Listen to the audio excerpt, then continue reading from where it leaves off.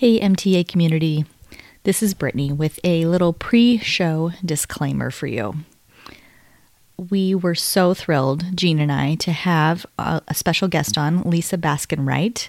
Again, she's been on before, and to chat about IEPs and the teacher shortage and everything to do with schools and our kiddos. And before we started recording, we had a little technical difficulty. We thought we figured it out, and we proceeded to record the episode. Turns out we didn't have it figured out. So we've spent a lot of time in post-production trying to clean up all the echoes and the extra reverberations that were heard. It's not perfect, but we did the best we could, and we learned what not to do next time. So we hope that you will stick around, and even though there's some echoey parts, it's still worth a listen. Lisa's knowledge and the information she shares with all of us is super, super important, and it's a really important episode. So enjoy. All right, welcome. Now, we know navigating our child's educational plans and 504s can already be quite cumbersome and very overwhelming. And now we are also faced with the ever-changing landscape of education with teacher shortages and staff vacancies. And so today we're going to have one of our favorite special guests on with us to give us a dose of her experience and expertise in this arena of navigating these newer waters or newer horizons with our very exceptional kiddos here. So be prepared to take notes or to re-listen to this episode as many times as you want. And we may be actually having just a little too much fun as well. I know it's not a fun conversation, but we're going to make it fun. We're still going to make this very fun. And hopefully you feel empowered walking away from it. So stick with us. When you become a mom, you never imagine your child getting an autism diagnosis. It feels like your dreams have shattered, like a framed photograph falling off your mantle, exploding into 1,000 pieces. But instead of trying to glue those pieces back together, this community of moms is here to help you build a new dream, a better one. So join in the conversation as us moms talk autism.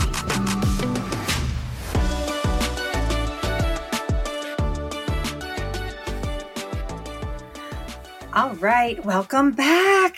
Okay, so it's a small posse today. It's just Jean and Brittany with our lovely Lisa Baskin Wright, our favorite IEP coach, who hopefully you all have been following her platform. And many of you I know have written in saying that you have reached out to her and are utilizing her as a resource.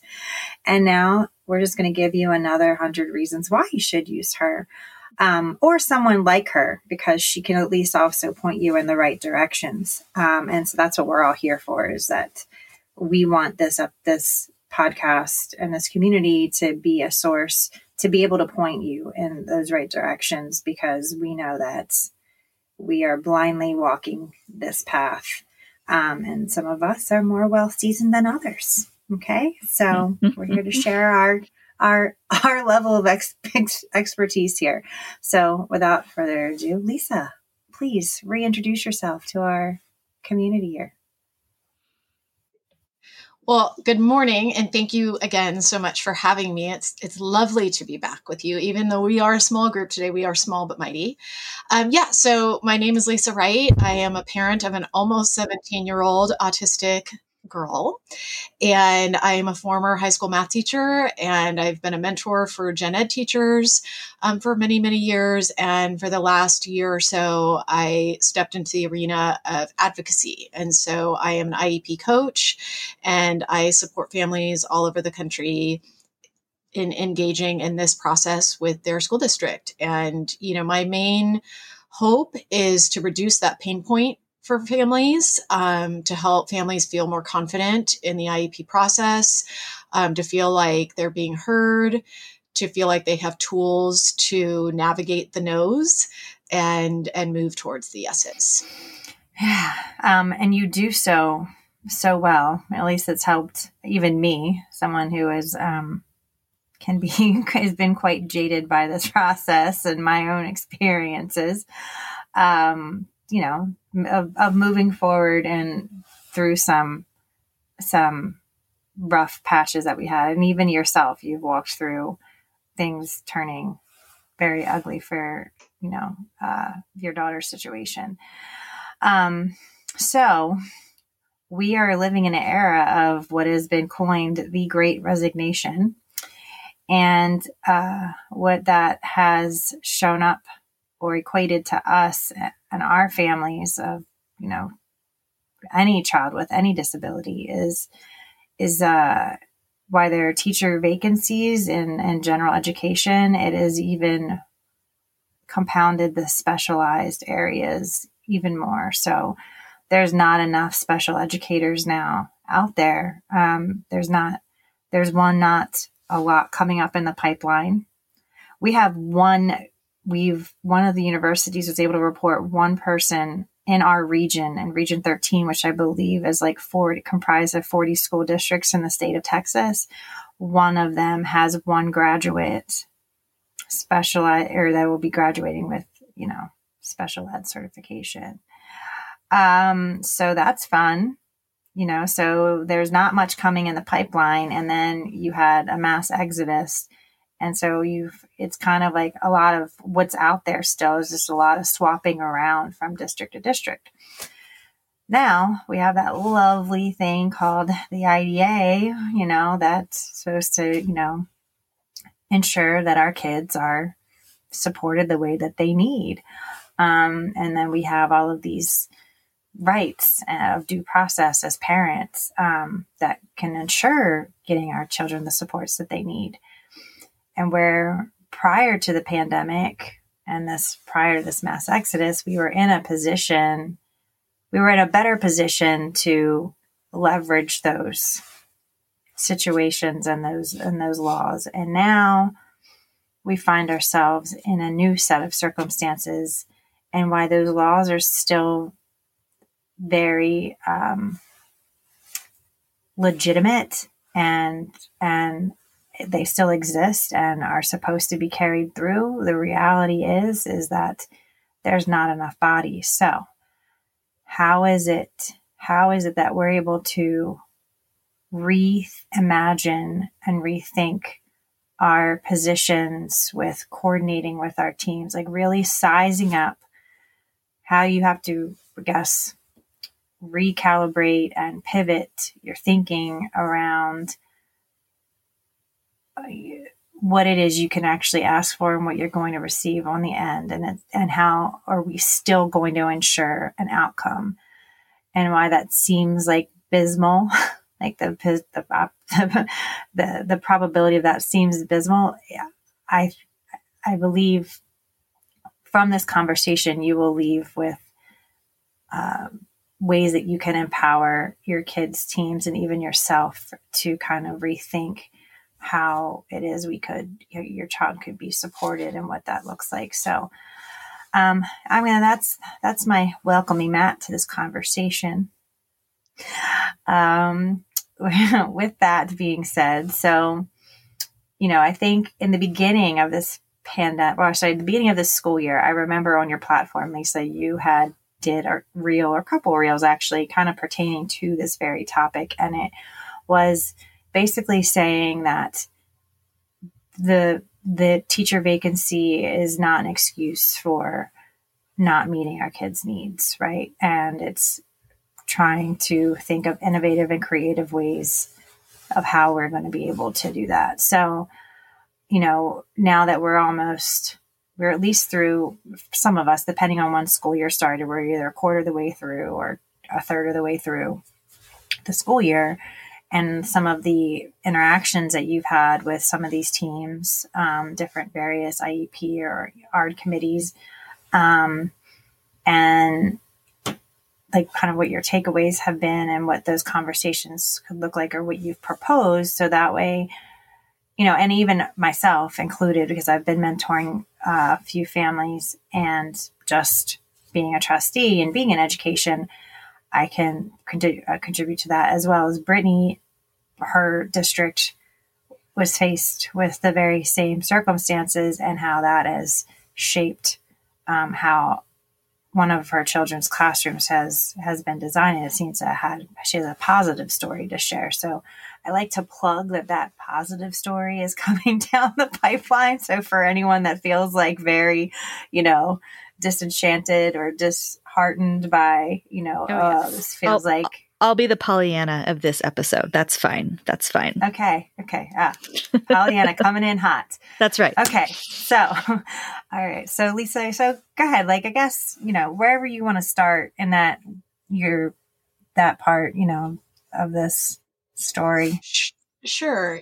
Yeah. And, I think I'll probably enter the space similar to Brittany, in that I do think that, I like to look at things through that positive lens, and not to, not toxic positive vibes type stuff, but just in this really constructive, proactive, okay, these are the circumstances. So what are some actionable steps we can take? And so you touched on something that, I actually was speaking with a family I'm working with yesterday, that a lot of people, when they reach out to me, are kind of at that crisis point, right? Something's going astray, the child's needs aren't being met, or they, oh my goodness, I don't know what to do, right? They're in that space. And sometimes that fear and that upset, along with that, is anger. And so there's this drive. I do have a lot of people coming to me do I need a lawyer? Should I sue? I need to file a complaint, and, as somebody, like you said, I didn't have the easiest path with my daughter, and it did end up with an attorney and all the litigious nonsense that can happen.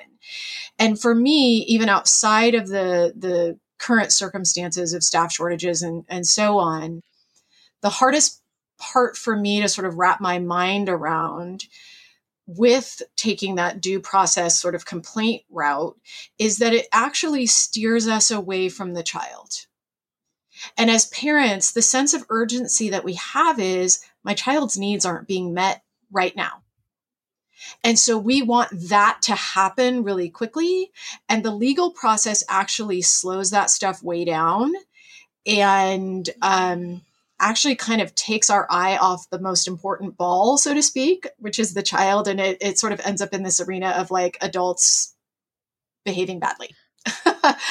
And so, it might sound a little hokey, but I really feel like it's always important, but wildly more important in this moment, to recognize the humanity around the table, right? The teachers, the staff, the therapists, the admins that are still there, that are showing up, they are trying to play whack-a-mole. They are trying to plug the holes as fast as they're developing. They can't keep up with it. So if you show up in that space, sort of in recognition of, I know you guys are in it. I really appreciate you being here. Let's put our heads together and see what we can come up with together. You're going to be met with a sigh of relief and okay, I can do this. We can do this, right? So you're going to be in a space where everybody's going to be more ready and willing to dive in with you, versus you walk in why aren't you doing this? And I don't care that there's no teacher. I need to file a complaint. You're not in compliance. That space is never going to get you where you want to be, especially now. So I definitely think that I always say communication is key. And I think I was just on a different podcast recording last week where, here's an example. I have a family I'm working with a non-speaking child, minimally speaking child, that has a fairly robust AAC system. They use Proloquo to Go, and the child is learning how to use it. But the speech pathologist at the school is not trained in Proloquo to Go, and they're much more used to PECS, and that's their comfort zone. And so they want to take away the robust system, and they want to shift it to what they are comfortable with. And of course, mom's you cannot take away my child's voice. That's not okay. And so I'm sure there was some heat in how they requested an IEP meeting. This was prior to us knowing one another. They had come to me after they'd requested the meeting. But in our conversation, I said, my suspicion is that speech pathologist is nervous and worried about going to that meeting because they think that like you are going to show an anger. And so I think it's really important to set the tone of, here's my boundary. I know that we can come up with a creative solution for my son's communication system.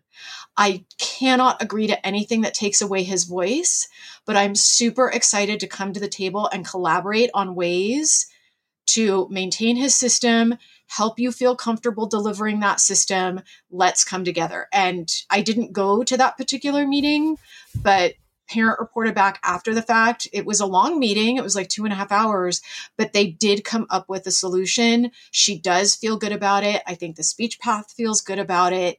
So I think some of it is front loading that communication of, I recognize what's happening. Here are the things I'm hoping that can happen. And then let's come together. I do think that this is a moment where we have to kind of lean into common sense. I don't always think more is more. Yeah. Or more is better, I guess is the better way to put that. I completely agree with you, Lisa. And I feel like that's really, really important to, I mean, you can say it however you want to say it, start off with good vibes or whatever, but being very direct and reminding everyone that the staff should be doing this too. But you as a parent can remind everyone, look, we are team, Johnny or whatever your kid's name is. Like, we are all on the same team here. We are trying to come up with solutions together. So let's keep that framework in mind during the whole discussion of whatever it is, whether it's a behavior or a program that we need to, modify or whatever, and keep the child in mind. And I've heard of people like bringing a picture of their child and putting it on the table, or something like that. And just keeping that in the forefront of everyone's, conscious as they're talking about all these things. So yeah, super important. Yeah. No, absolutely. Absolutely. And I've heard that too. I've done that. I've brought pictures of my daughter, especially when she was younger and we were dealing with kind of district level folks that didn't know her. I don't know that it's as important when you are dealing with your school team and they have a relationship with your child. But what I do think is really important, and this is something I do with parent input statements, is I always start with who the child is, which is, parent input statements for me have kind of evolved over the last year as I've learned more and more and kind of gotten better in my own practice. But I always start a parent input statement with a full capture of like, who is Julia? Right? Like, what does Julia like? How does she learn? Is she a visual learner? Is she a kinesthetic learner? And sort of frame that before kind of diving into what those kind of concern areas are, because I don't want the IEP team, the language in the IDEA is a bit antiquated and ableist, and IEPs, I can't stand this word, but they tend to be deficits driven, right? So there's this focus on like, what can't your child do or what is hard for your child to do? And we forget that it's a whole person. And so I want that reminder almost more than the picture. I want the reminder to be like, Julia does not advocate for herself yet. Yeah. That person, Julia, loves to run fast, loves to, script Harry Potter, can box better than Rocky, and loves to help me cook, right? Like, I want them to know that like Julia is more than someone who doesn't yet have the skill to be able to advocate for herself, right? Like, see that so important. Picture. So important. But when we think about, autistic kids, and I'm painting with a broad stroke here, kind of a common challenge point is transitions. Huge. It's really common for autistic kids to struggle to kind of go from thing to thing, like to move from thing to thing, right? So when a child, let's say we're working on those communication skills, right? And the parent walks in and is like, well, they are supposed to get, 3 30-minute sessions of speech per week. But that speech path is stretched super, super thin, and they don't really have time for that. Well, can we do 2 45-minute sessions? Yeah. It's less transitions for the child. It's technically a little less time, not much, but a little bit, or no, it's the same. Yeah. Can I add? It's the same. Come on, Yeah. come on, math teacher. Brain not working. All right, Math we're going to put teacher. that IEP goal in, a measurable goal that Lisa works on some maintenance. Yes, Lisa's going to learn her math facts. See, this is why we use tools. Lisa needs a calculator, and she's talking off the cuff without a calculator. There you go. No, but it's the same time, but it's less transition, right? that's so. And I clapped, and so my dog. It's okay. No, but you're right. Like, that's the whole point. An IEP is an individualized education plan. I cannot emphasize that word enough. Now, if you go into an IEP and you said, well, we're supposed to do 3 sessions of 30 minutes or whatever it is, a week or a month. No, well, who says we're supposed to do that? You can do whatever you want. You literally can. It's individualized. So if 2 45 minutes eases that's not only better for your child for the transitions, but it helps your speech person because they don't have to schedule as many sessions. Win-win, make it work for you and the team. Right. Absolutely. That's one thing. The other thing is, I cannot tell you how many IEPs. I'm in the process of reviewing one right now that's so meaty because it has 15 goals. That's too many goals. It's just way too many goals. And so it's, again, this sort of concept of like more isn't better. So we can choose, like, that's why present levels matter. Like, the IEP process is sort of set out as this, kind of yellow brick road to follow, right? And so we start with this capture of who this child is. We start with strengths and concerns, which moves us into those present levels. Like, where is this child in this moment, sort of across all of these domains? And then that leads us to, okay, so where do we want to focus our energy? And that leads to goals. We do not need, like, I'm looking at my other screen because I have it up from this child. We do not need 6 separate speech language goals. Pick 2. Well, and we do not need 4 gross motor goals. And it's not only are you spreading yourself so thin on just that one area, gross motor or speech or whatever it is, you're not going to get quality data, and you're not going to get quality interaction or, not compliance, but like participation with your child. You're not going to get that. Right. Absolutely. No, absolutely. And the thing is, and I think people don't know this, or they have nerves around this because maybe they don't trust, or, they're apprehensive, they don't understand, which is totally fine. The IEP is the bare minimum a team has to do. So just because something's not in the IEP does not mean that the team isn't going to work on it. It's just what's in the IEP is what they are going to track and collect data on. And so if we say, okay, you guys are short-staffed, or you're covering because you don't have, let's say you don't have a speech path on staff, right? So they're either scrambling or they're spreading it thin. The OT, the special education teacher, somebody else is trying to collect that data, whatever it may be.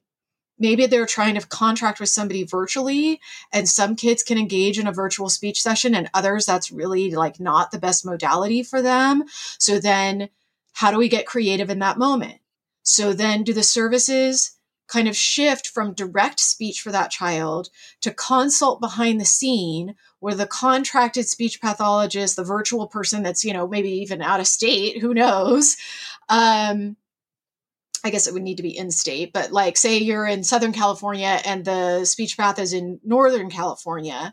Well, maybe they do consult direct to the, the special education teacher and the occupational therapist, and those people help track those goals, or they implement some of the strategies so that the child is still getting that support in their communication development. It's just not Right. direct from the speech It's another indirect method, because I even know Rory's another indirect IEP method. speech goals are split between, however, so many minutes of direct speech time, and then he has so many minutes of indirect speech time. So a month. So that's how it pans out, and it's worked very, very well. But yeah, I concur with all of that.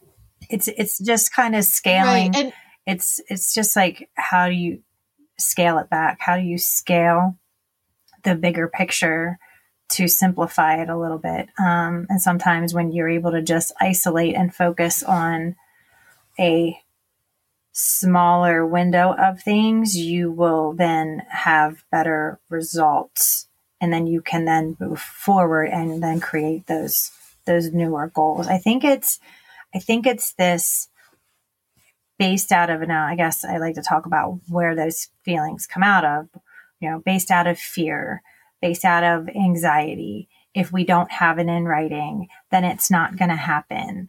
And those are all kinds of reinforcers that any advisor, even coaches like IEP coaches or advocates has been, that's the constant reinforcer. So I think that's kind of where some of that drive has been. And I remember Rory's initial IEP, and the first year he was in pre-K inclusion was in there, and it was called our Pegasus program. She was like, I really want to max out at 5 goals. I don't want to do any more than that. I just want to, and here's the thing. They only got through 3 goals. They didn't even get to the other 2 goals. And that was very alarming to me. As there was just literally no data on it at all, and no attempt to get that data. And so we basically had to kind of fold it into the next IEP.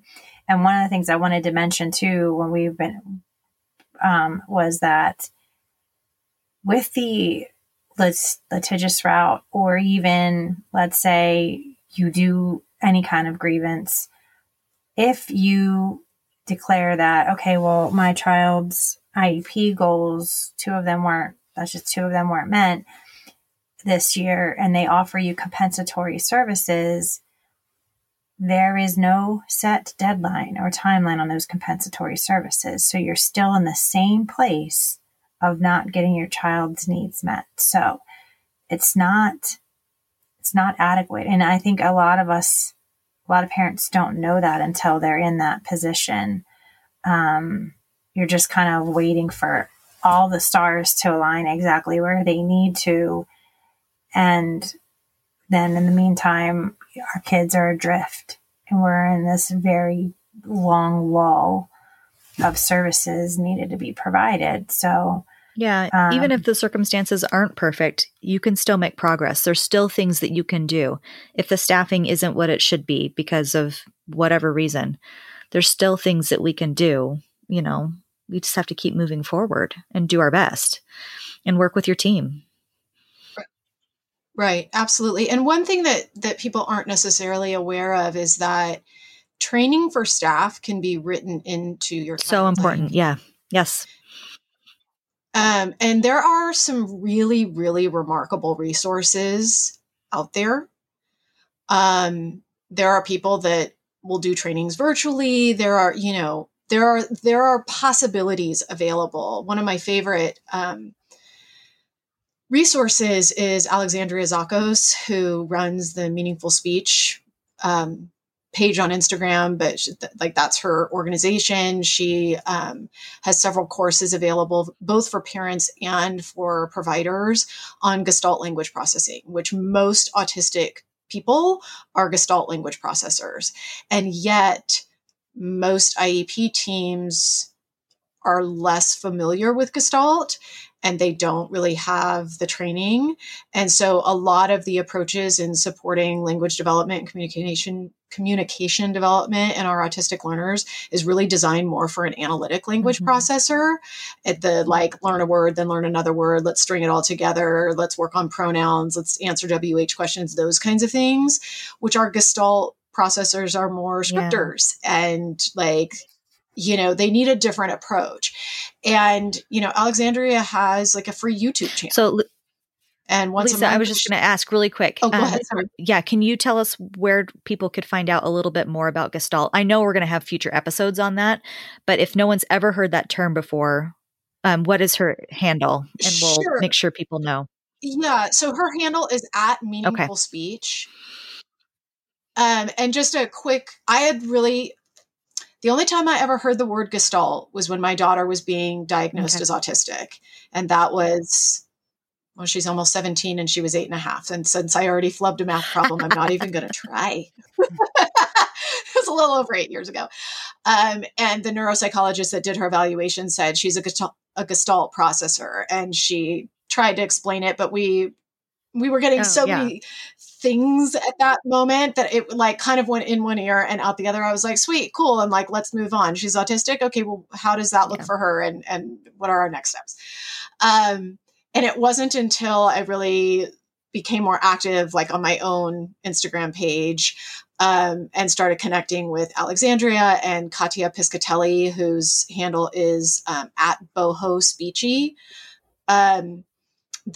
it was like, wait a second, I'm pretty sure, Dr. Greenberg said something about Julia being Gestalt and then it was like, oh my goodness, she is. So basically there are two ways to develop language.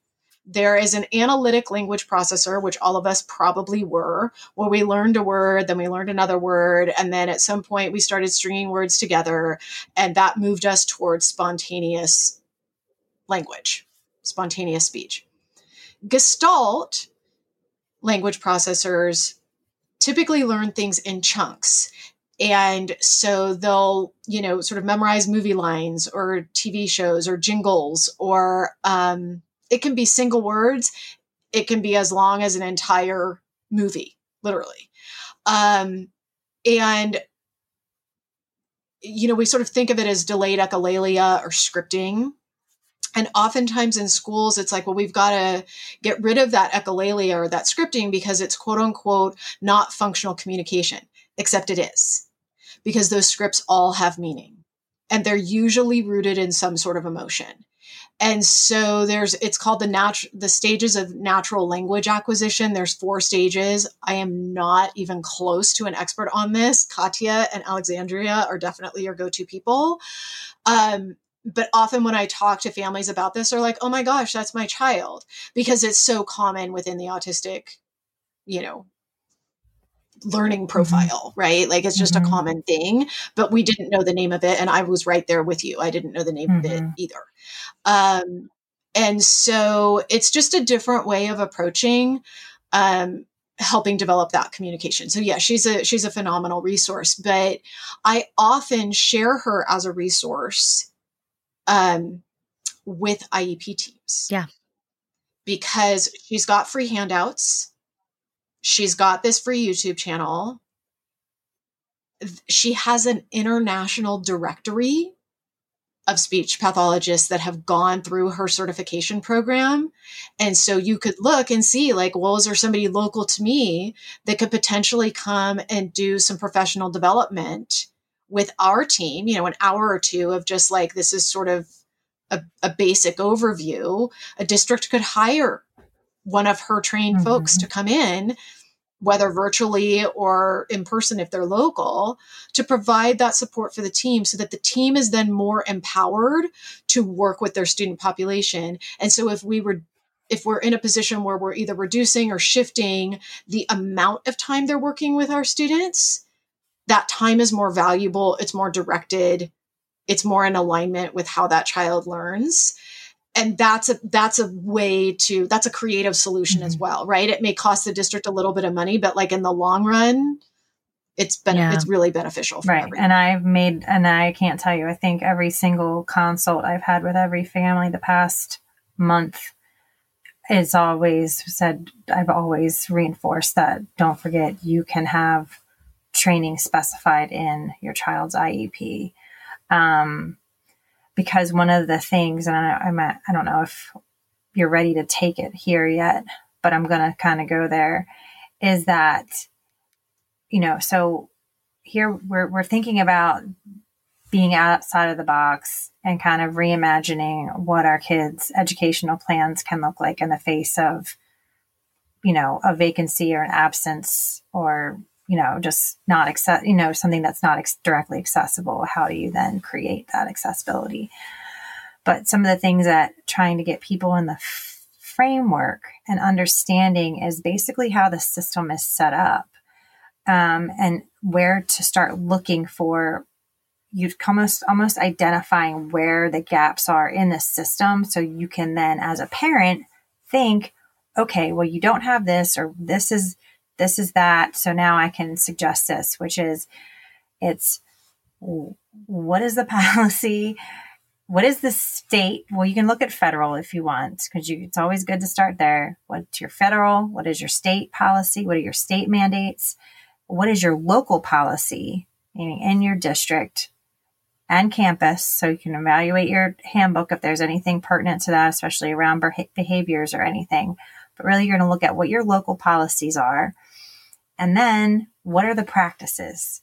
Are they even following what is the current policy or state mandate? And if there's not a local it's kind of looking at those things. What is missing? Because not a single one of our districts or states mirror another. So you, me, any of us girls here on the podcast, we can't give direct advice to someone and say, well, this is how you do that, because you can't do that without sizing up from that lens, from breaking that down, and then therefore then approaching it from that angle. So do you want to take that away?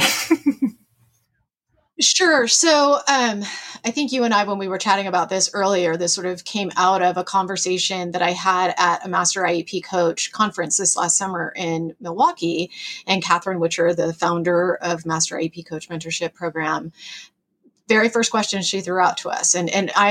The Master IEP Coach community is parents, teachers, therapists, and admins. It's anyone that sits at an IEP table that has chosen to go through this training and be a part of this ongoing community. So when you're sitting at a table, you are sitting essentially at an IEP table because you've got representatives from all around that table sitting there. And the very first question she asked was, what's the difference between a law, a policy, and a habit? Oh, yeah. Right? A lot of times the no's and the we don't do that here is actually a habit. And so, yes, you do have to kind of educate yourself, and that can be through inquiry, right? Like you can say at an IEP table, and I really do like to steer away from like the snarky ask and really more ask out of curiosity, because I really don't want to be putting anybody back on their heels. I get it. I get the angst and the anger. I lived it for a long, long time, but I still think I don't know if I understand that. Can I see the policy? Right. Where does it say that? I want to be able to wrap my head around that a little bit more, right? Yeah. Like you're still asking the same question, and there's a really high likelihood that no policy exists. Yeah. But it is a great way to get around a no, right? Like, or if you hear a no, if you hear a like, oh, we don't do that here, then you can take one step back and be like, okay, well then can we all agree that Julia is having like a tough time, being able to stay in the classroom? Yeah. Yes. Okay. Well, this solution A that we just put out, that's not a viable option. So can we brainstorm what might some other options be?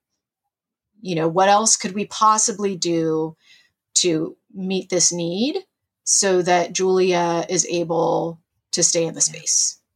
Like, is it a sensory issue? Is she overwhelmed? Can we get her some sensory tools that, she has access to and, she can use to be able to stay in the space? Can we put together some sort of break schedule for her and she knows where the safe spaces in the classroom that she gets to go to. Like, what can we do if she is not allowed to leave the classroom to go get what she needs, or we don't have the staff to take her to go do the thing that she needs to be able to do?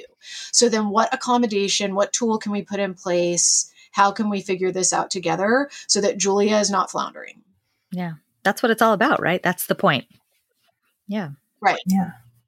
That's the point. And one thing I think, I hear this a lot is my kid needs a one-on-one. They have to have a one-on-one. And that is a really nuanced conversation. There are students who need that one-to-one support throughout their day. There's a safety issue, there's a medical reason, a combination of both, where they really need that direct support throughout the day. They don't yet have the skills to be able to navigate throughout the day. There are other students where we would like it. We're worried. I mean, I know for me, Julia could not ask for help to save her life. She would just sit in silence and suffer. And so Aaron and I felt very, very strongly, like, how in the world is this little peanut supposed to navigate school? Like, she could be on fire and she would not ask somebody to help her. But truly, there were moments in her educational life where she really did need that one-on-one throughout her day. But there were times that she didn't. And now she doesn't at all. Now she's in a mainstream program and she doesn't need that one-on-one at all. And I think I talked about this. I went live and talked about this. So if anybody really wants to bore themselves for 10 minutes, they can go back and watch that live.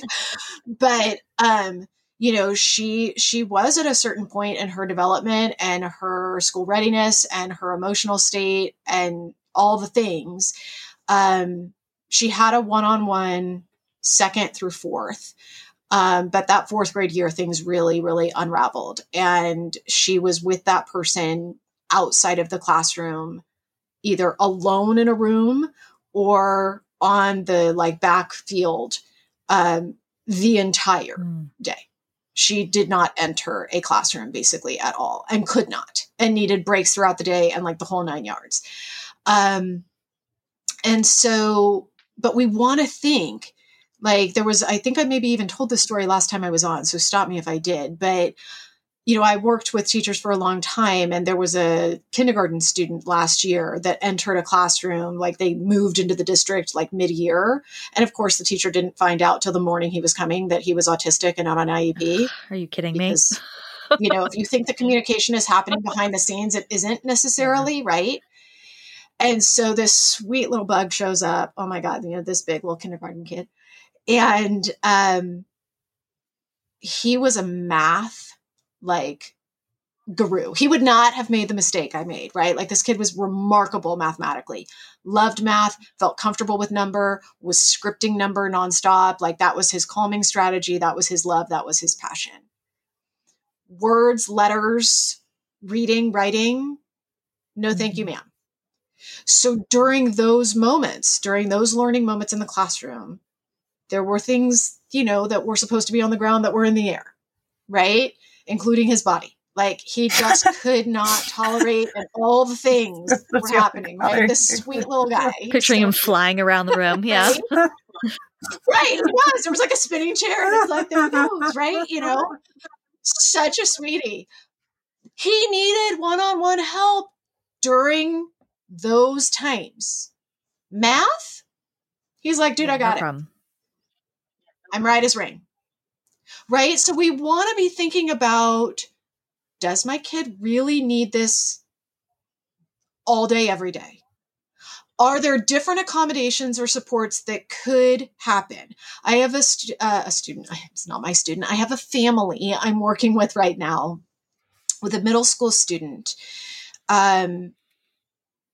who is really not his learning needs in math are not being met.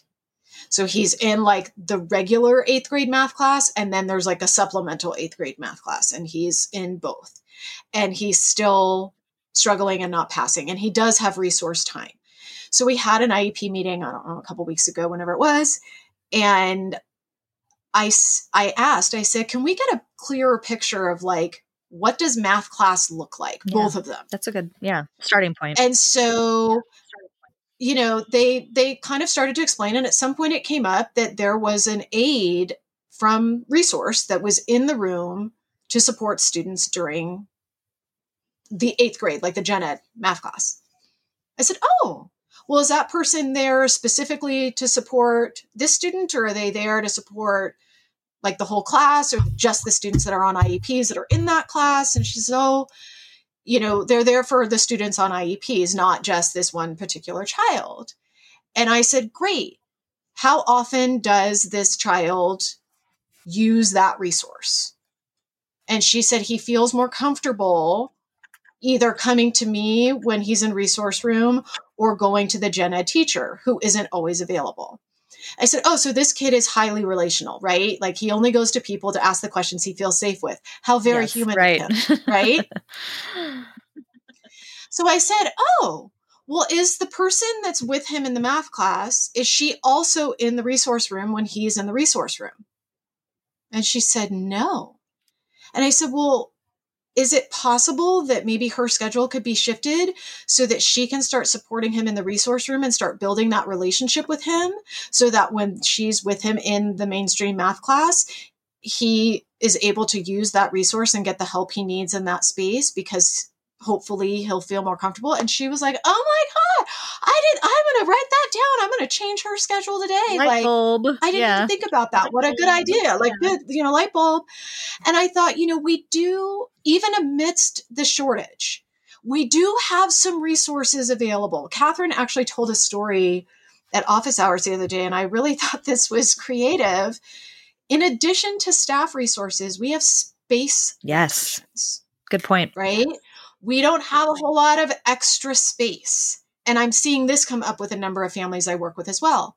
And so Catherine was saying this came up for her when she was doing more direct work with families. She now does things more broadly, but she asked to see the supply closet. She's like, most schools have a supply closet with a bunch of stuff in there that like no one's using.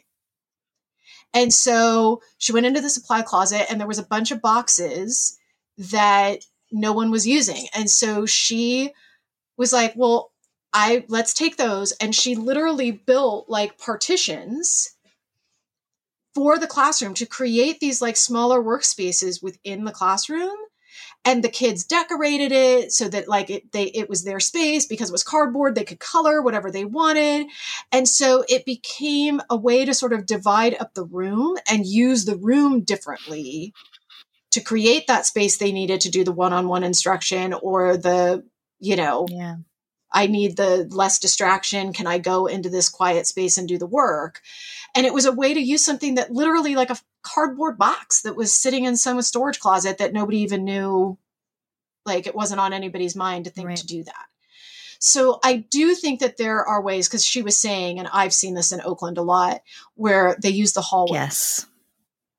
Like kids get pulled out in the hallway, which is not ideal. Right? It makes a child feel like they're being a bit segregated. But if we can create a space within the room, especially if they can put their own sort of personal touch on it and be part of sort of building the space, that can be a solution. I think all of this is like so fascinating and such a good point, because having multiple people at an IEP table, parents, staff, teachers, aides, everybody, principal, district, and then someone like Lisa, an IEP coach, or all those brains and all those eyes, they can come up with different solutions. Your mentor being able to think outside the literal box and find something, find her own boxes to use. I mean, would a teacher been able to do that? I mean, who knows? But just having someone fresh in there to look at a situation or look at a problem like this, it can really, you never know. We can be very creative if given the opportunity, and if other people can maybe take a look at it from a different angle. So I love that. Yeah, absolutely. So I am dying to hear the success story that you have to share. I'm curious about to hear. Yeah. So, well, I mean, we've had a few over the years. I'm not sure which one Jean wants me to highlight in particular, but I can tell one. I'll tell you. Oh, tell me. The one that I won. is that because there's this whole fear, with collapsing classroom and increased classroom sizes. And I believe that the situation that you walked into this school year with Ruby and what you got to experience and see is that while that may have happened, they then also had access to a room that was going to be completely vacant that could be used for sensory. But obviously the way that you tell it is a much more impactful than my quick little summary of it. But just even like how that's kind of benefited Ruby. Yeah. So just like I'm sure many schools out there throughout the country and the world, every year teachers get shuffled around to different classrooms. Like it's just, different number of its students enrolled. There's a new housing development down the street. All of a sudden we have this influx of, 70 new kids or whatever it is. And so there's always shuffling. And although Ruby's teacher and Ruby got to stay at the same school this last year, they moved the teacher to a different classroom. And, that can be, even though it was still on the same campus, it can be hard. I don't know any child who's, autistic who doesn't struggle with transitions on some level or a new environment. It's just, that's part of the deal. And so, we're all, not only was the teacher concerned for Ruby, but for her entire class and being able to get them comfortable and set up in this new place. But it has worked out for the best. And I really do feel like it's a combination of the school staff, the principal, and others who are in charge of the logistics of running the school, and the teacher herself. And they were able to find a classroom for what we call them here in Northern California is an SDC class, a special day class.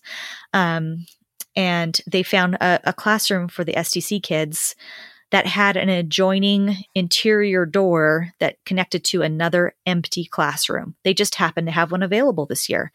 And that teacher was given permission to create a sensory room for those kids. And she set it up.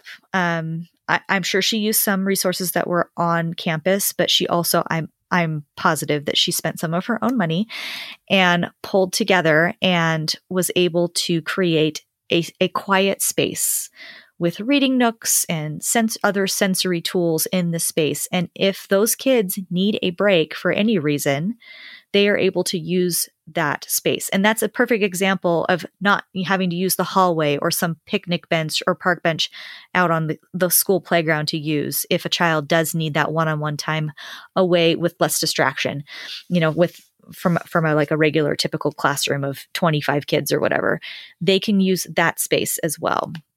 And another really, really great thing for Ruby, because she really struggles with transitions, we're having Ruby go, she spends part of her day in a general education classroom, a typical classroom, and then she spends part of her day in the SDC class. So she goes back and forth. And that's really, really hard for any child, I would think, much less one who has special needs. So she, the way that they have it set up is this SDC class is directly across the hall from her gen ed class. So the transitions and the amount of time is significantly less from having to go from classroom to classroom. There's less distractions. There's less anxiety about having to, she can visually see the door from her own desk in one classroom to the other. So just all of those little things can really add up and make such a positive difference to a kid's day and the flow, that transitional flow between activities. So, yeah. No, absolutely. And you just touched on something that made me think, because I've had this conversation, actually I had it multiple times yesterday with several different families. This idea of routine and needing the routine and the safe predictability of routine, and sort of even taking that idea and stepping it up a notch, including the child in determining what that routine might look like if they're able to contribute to that. I know that there can sometimes be resistance, like the child's trying to control you, or, we need to get them to be more flexible or whatever. But truly, like I said, this is so bad, but I did say this to a parent yesterday. I was like, tell me you shower differently every day. Right. right? You get in the shower and you do the same thing every time. And maybe you shave your legs one day, but Right. you don't Pretty the much other. But same. like, there is a rhyme and reason to how you shower. Tell me otherwise, right? Like, we are all creatures of habit. And then some of us really need that routine to feel safe differently than others, right? So, and that doesn't cost anything. We can create a clean, clear start to the day that is the same every day. And that kid can then enter the space really differently than if we don't spend those 5, 10, 15, 20 minutes, whatever it may be, right? And then if we're still thinking about that on the scope of their whole day, even better. But like, if we can control the controllables and start with the beginning of the day, we are going to set that kid up for success so much better than if we don't. And that doesn't cost anything. And that doesn't necessarily take a whole bunch of resources. It, maybe somebody needs to make a visual. Yeah. Okay. So somebody spends 20 minutes making a visual and then we have it. Right. Like, but there just are ways to think about, like, who is my child? What is their temperament? What are the hard times of the day for them? What are the things that help them feel more comfortable?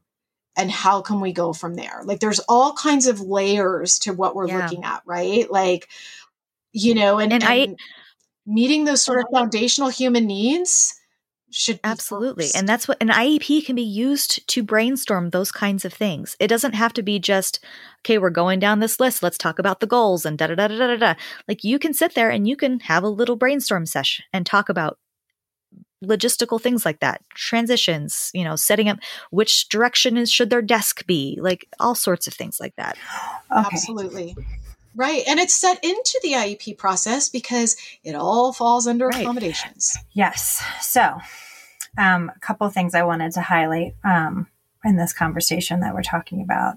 So picking up from there. So the reason why that, even though people don't know to utilize that in the IEP, is that has not become part of standardized practice. And some, like in our district or in our state, they can pay, the state or the campus can pay for a facilitator to facilitate those meetings. So they're doing that and they're running the show. So it's not necessarily you, the parent, stewarding or shepherding that conversation. So a lot of times parents don't think to speak up, to input those types of things, because they're just kind of being led around by the person running the IEP meeting. And in that case, if it's not a facilitator, usually the assistant principal is the appointed person in that case, kind of, be the head administrator on the group leading the conversation. But in Texas, we have a thing called the autism supplement, and that is where you get into the basic needs and nuance from kind of a minute to minute throughout the day. And I think it has like 19 parts and where it questions it. And that's one thing that, when done right, is a very positive thing in our state, because our state is just not really great for disabilities in general. But we do have an autism supplement, and that was imparted legislatively during a legislative session by parents who went and advocated for this to happen, and lawmakers passed it and approved it. The thing is that not all districts, school districts, or campus staff and administration really know how to exercise or utilize autism supplement properly. But when used properly, it is an amazing piece. When you don't have one, like Lisa said, you pump it into the accommodations piece as much as possible. And that with that parent input statement, you also have an opportunity to kind of, after you get your IEP, you can look at the deliberations if you feel like something was missing, or even if you don't want to wait till the deliberations and you can submit a piece of documentation that you want to make sure that is considered when people go back to review the IEP. Like, that was it's almost a different form of parent input. But you can do those things and exercise that.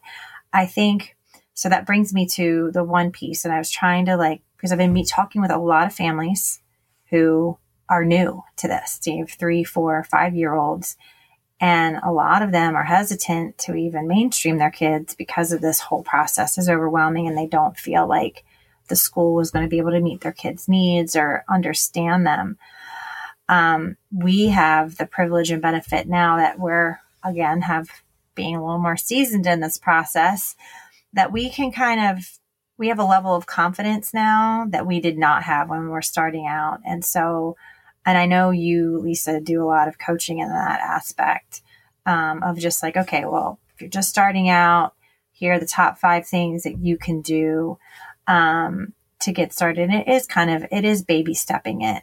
But I think when you're in that room, there's sometimes, and even myself, someone who is strong personality, and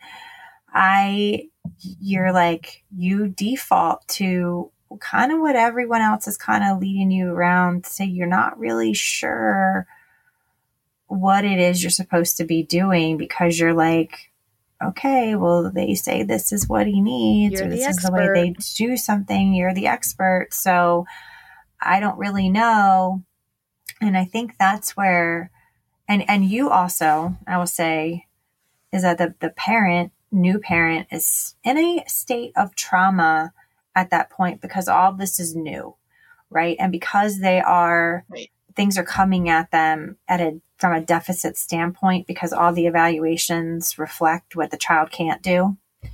You're just being bombarded with that. You're trying to process that.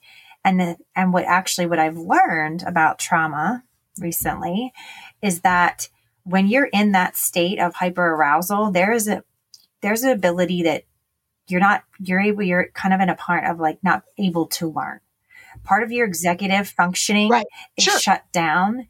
And so I think that is where a lot of fear and anxiety comes in for parents. So now, not only here, again, we are more seasoned. We've been walking what was the previous landscape to now the landscape is shifting again, and it's a whole nother set of skill sets to learn. I think some of what I've done is obviously validated what they're feeling, obviously normalized what they're feeling. I think that's something that, especially I know we have a lot of educators that do listen to our podcast, and I applaud y'all for that. And thank you so much for listening and tuning into those experiences. The missing piece for a lot of educators is that they don't really know that that's what's going on behind the scenes with the parent. And so the way the information is being delivered at that time is not in a, bite-sized, comprehensible way. And then you have fight or flight that kicks in. And then that's when, when you're not doing this, and then that's you now know, you start to be accustomed with due process. So I think it's like this vicious cycle. So it's kind of like what I like to tell the parents is, at least it's important to identify where you are at as a parent in this process. Where are you at emotionally and mentally? Because it has to be a part of how this kind of comes together for you, and how you're able to navigate this process, and what decisions you're going to make for your child. And those educators kind of need to know that too. And they're not really considering that.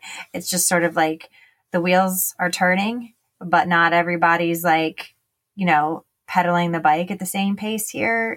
Just there's things outpacing one another here. Right. And that's something that you can, as a parent, you can bring up. You need to maybe reflect on it before you get to the IEP, and then maybe come to the table and explain, whether it's a family situation or, we got a diagnosis 6 months ago and we are still wrapping our head around this and this and this. Like, you can definitely talk about those things as well.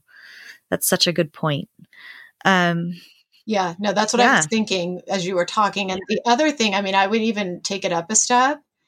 I would communicate it in writing. Oh, that's a fabulous idea. Yeah. So I really like to have families reach out to a team before they meet. Sometimes, I always try to have it be to submit that parent input statement. And if, there's any sort of proposed changes to goals or, input on that front, I like to send that as well. But I really like the email to read one of gratitude, right? Like, thank you for taking the time to meet with me on such and such date. And then here are some things I'm hoping we can talk about. So it's almost like you're giving the agenda, or at least giving input for the agenda. But it's also a beautiful opportunity to say, I just want to let the team know I'm feeling really overwhelmed by this process. I'm feeling confused by this process. I want to be an equal participant in this process. But I don't, I'm in uncharted waters for me, right? I'm in new territory. And so, if you guys could be so gracious as to sort of slow the process or down, explain a term to me or whatever. Explain it, use layman's terms and avoid acronyms or whatever it may be. Like, I just think it's really nice and it humanizes you. Right? Like, as you're saying, right, we think we're seasoned because we've been sitting at an IEP table for a while. The special education teacher that's been in education for 15 years, that's sat in on thousands of, like, they forget, right? So they're just sort of going through the motions of like present levels, right? And they forget, oh goodness, this is a parent of a 3-year-old. And this is no idea what's going on. And they've never sat at this table before. And they're like trying not to cry. Right. And I will say too, really quick, like whenever I have expressed those kinds of concerns or emailed the team ahead of time or any of those things that you just mentioned, I have never, ever once received anything other than support and positive, like feedback and willingness to go down and talk about anything I've brought up. No problem at all. Of course. It's been wonderful. Of course. But that was my experience. Well, and that's not always the case. Right. It's not always the case. That perpetuously. Yeah, I know. But I also want to be realistic that that's not 100% guaranteed for parents. Sure. No, nothing is 100% guaranteed, right? Like nothing is binary, right? So,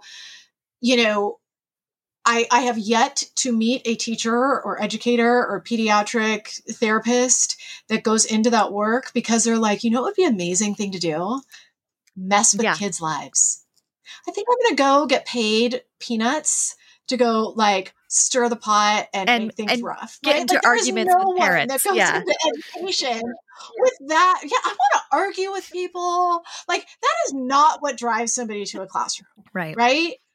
Love of children, interest in how they learn, wanting to be part of that experience, love of the particular curriculum, those are the things that drive us there. And they are navigating the same flawed, underfunded system that we are. And so there's exhaustion that happens and we sort of move away from curiosity because curiosity takes action.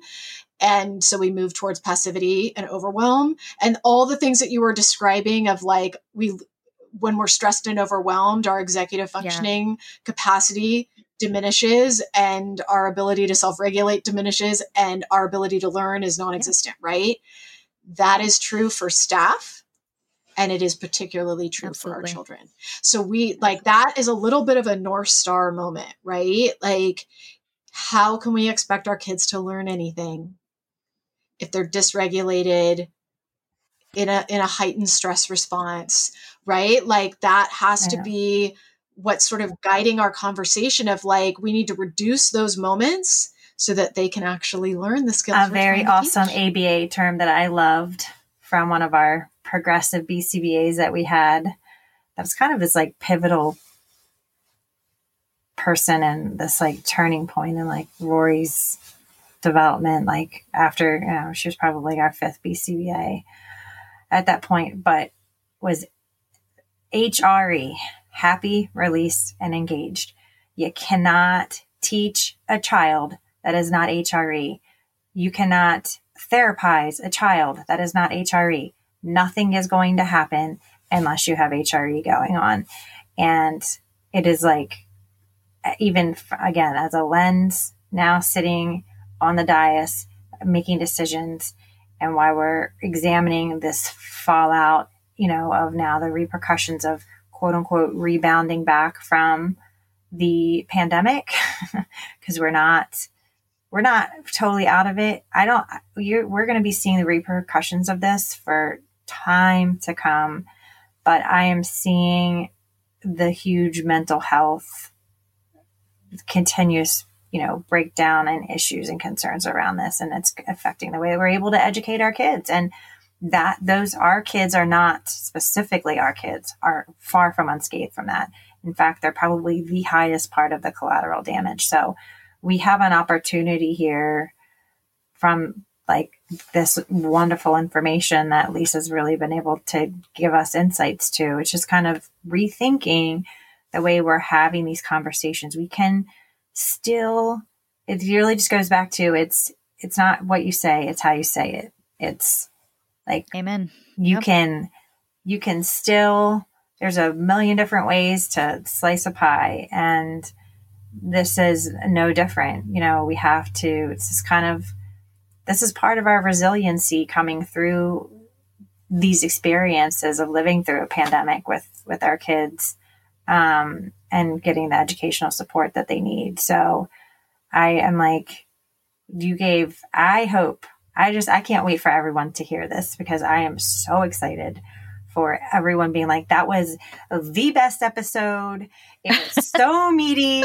I feel like I am more courageous and more brave to step into this arena now. And I feel like I have a little bit more tools in my tool belt to just even, because that's part of it, is they're like, I don't even know where to start. Well, and part of it is the key, right? Yeah, is having all of those tools, or I'm continually adding more tools to my tool belt, or changing what I need to do in the IEP. It's a learning process, even if you've been doing it for years. And to wrap it up, I guess, is Lisa, how can people learn more? How can they connect with you? How can they listen to your reels and your advice, and call you if they need to, or contact you? Sure. So before I get to that, because I really want to say sort of a wrap up, I say this to almost every family I work with. People get worried they're going to make the wrong decision. What do I do if I make the wrong decision? You can change your mind. Oh, you cannot say that enough. Yes. You can change your mind. Yep. You are going to do the best you can with the information that you have available.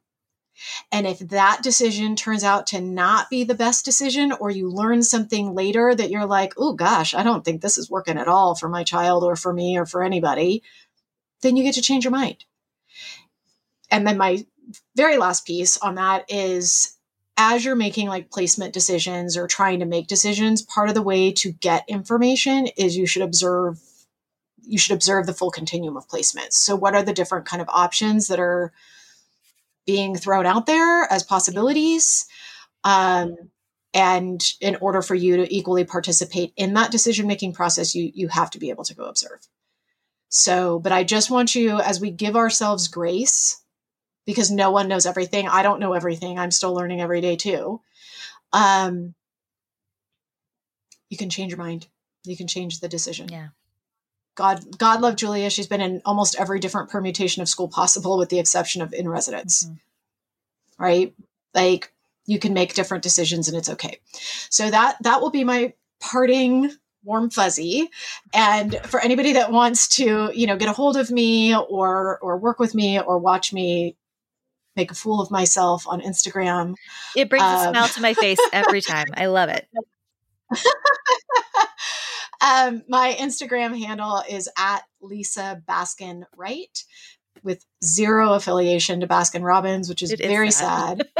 Because wouldn't it be amazing if I came with ice cream too? Like, that'd be awesome. And anybody can DM me from there. There's a link to my very sad website that needs some help on there. Or somebody can email me at lisa@lisabaskinwright.com. Awesome. We will try our very, very best to put that in the show notes too. Sometimes we're really good about it. Sometimes we're not, but we're going to do our best for you, Lisa. It's all good. Yeah, no, it's all good. And I do offer a free 30-minute consultation. Oh, awesome. I don't, have any anticipation that somebody will have to move forward working with me from that point. So, there's some folks that get what they need from the 30 minutes and they're good as gold. And I'm like, woohoo, good for you. Let's do it. Right. There's other folks that send me the contract within 10 minutes. And like, just help me, please. Help me. I need you. Right. Wait. The timer went off. What? Right. I have folks that, they feel like they need to talk to their partner about it, or they need to. Lisa's dog is attacking her as she's trying to finish talking, you guys. I just see paws in the air. Every time. Every time. I know. Well, it's hard to be jealous because my animals get to be the stars of the show as well on the podcast. Every time. I cannot have a conversation without Leo jumping on me. It's extremely professional. But yeah, no, I have folks that we have a great conversation and, they follow up relatively immediately. I do think the fastest is 10 minutes. And then I have others that, a few months later, it's like, I don't know if you remember me, but do you have space in your schedule for me now? And I'm like, I'm not going anywhere. So, my hope ultimately is that nobody would need me, really. That's ideal. Sure. Right. That's ideal. Like Aaron always kids, like, you shouldn't have a job. The system should just work. And I was like, well, thanks. I know. Right. But I want parents to feel empowered and to feel like they can make these choices, and then they can reevaluate those choices and have the tools to be able to go back to the team and say, hey, maybe we need to look at this a little bit differently or whatever. And I am completely thrilled and honored to be a part of that process with somebody. And I'm also really excited if somebody feels they've got the tools to do it on their own. Thank you. Yeah, she's a great resource, guys. Definitely look her up. Do we want to do a peak of the week, Jean? Is that okay? Sure. Peek it. All right. We're going to peek it. Well, my peak of the week is I am sitting not in my own closet. I'm sitting in Shannon's closet, you guys, because I'm visiting Shannon today and I'm so excited. I got opportunity to come to Arizona for a quick minute, and I got to hang out with Shannon for the day, and I got to hold Gracie's hand and play with her, and she's just the best. So Shannon actually was hoping to be on this episode with us, but she got called away with her real estate responsibilities. So it's me in Shannon's closet, and I feel her everywhere because I'm literally, sitting next to her shoes. So it's great. It's great. How about you, Jean?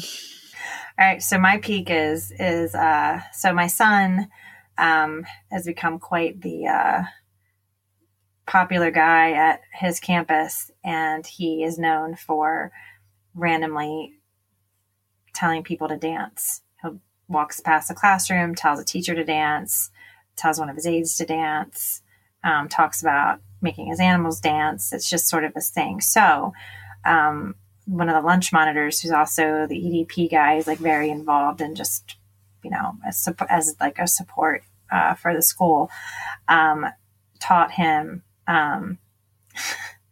everybody dance now. So he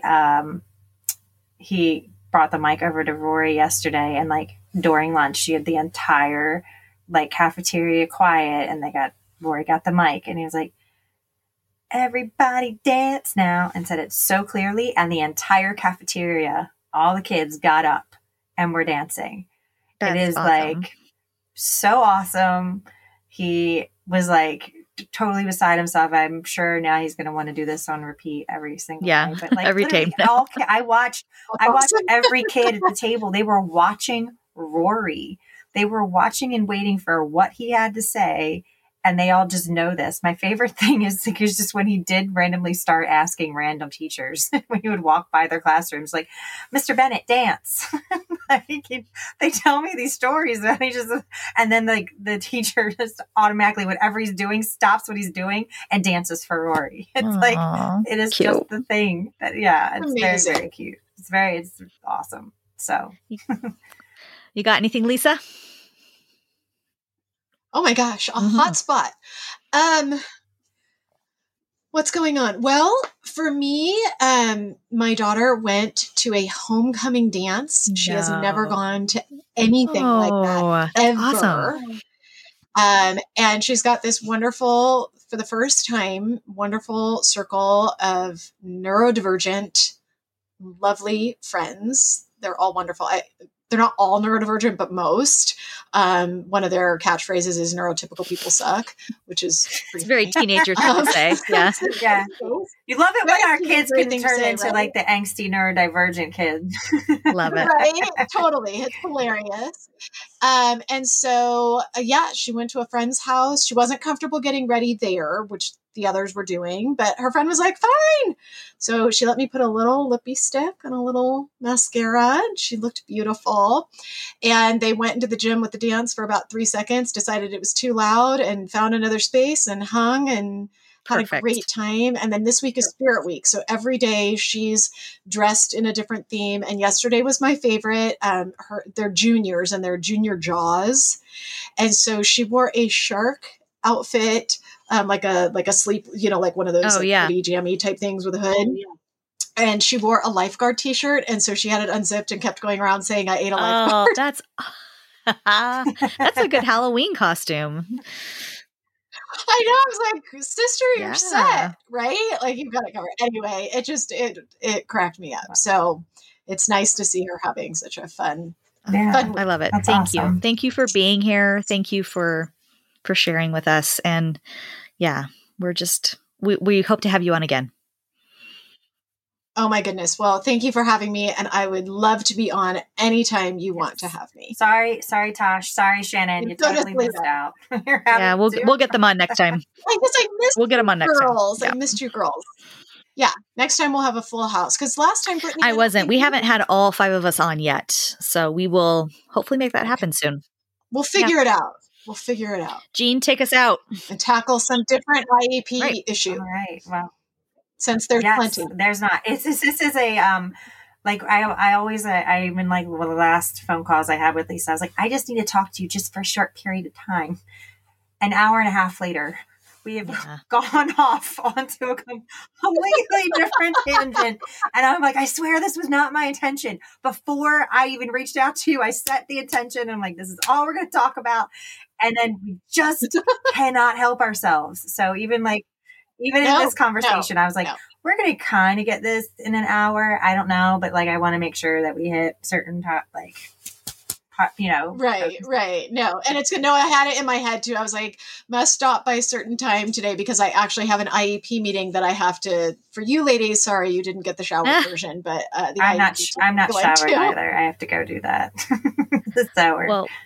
Yeah. It's on the list. We'll get you off then so you can get going. So thank you all for listening to us. And we want to know all of your feedback from this episode, especially if you found it helpful, what you feel like may be missing, obviously, so that we can carve that into future episodes or maybe even expand on that after the episode obviously publishes. So this is an ongoing, ever-evolving conversation. So thank you. We're so grateful for you. Love you. And we will see you next time. Bye.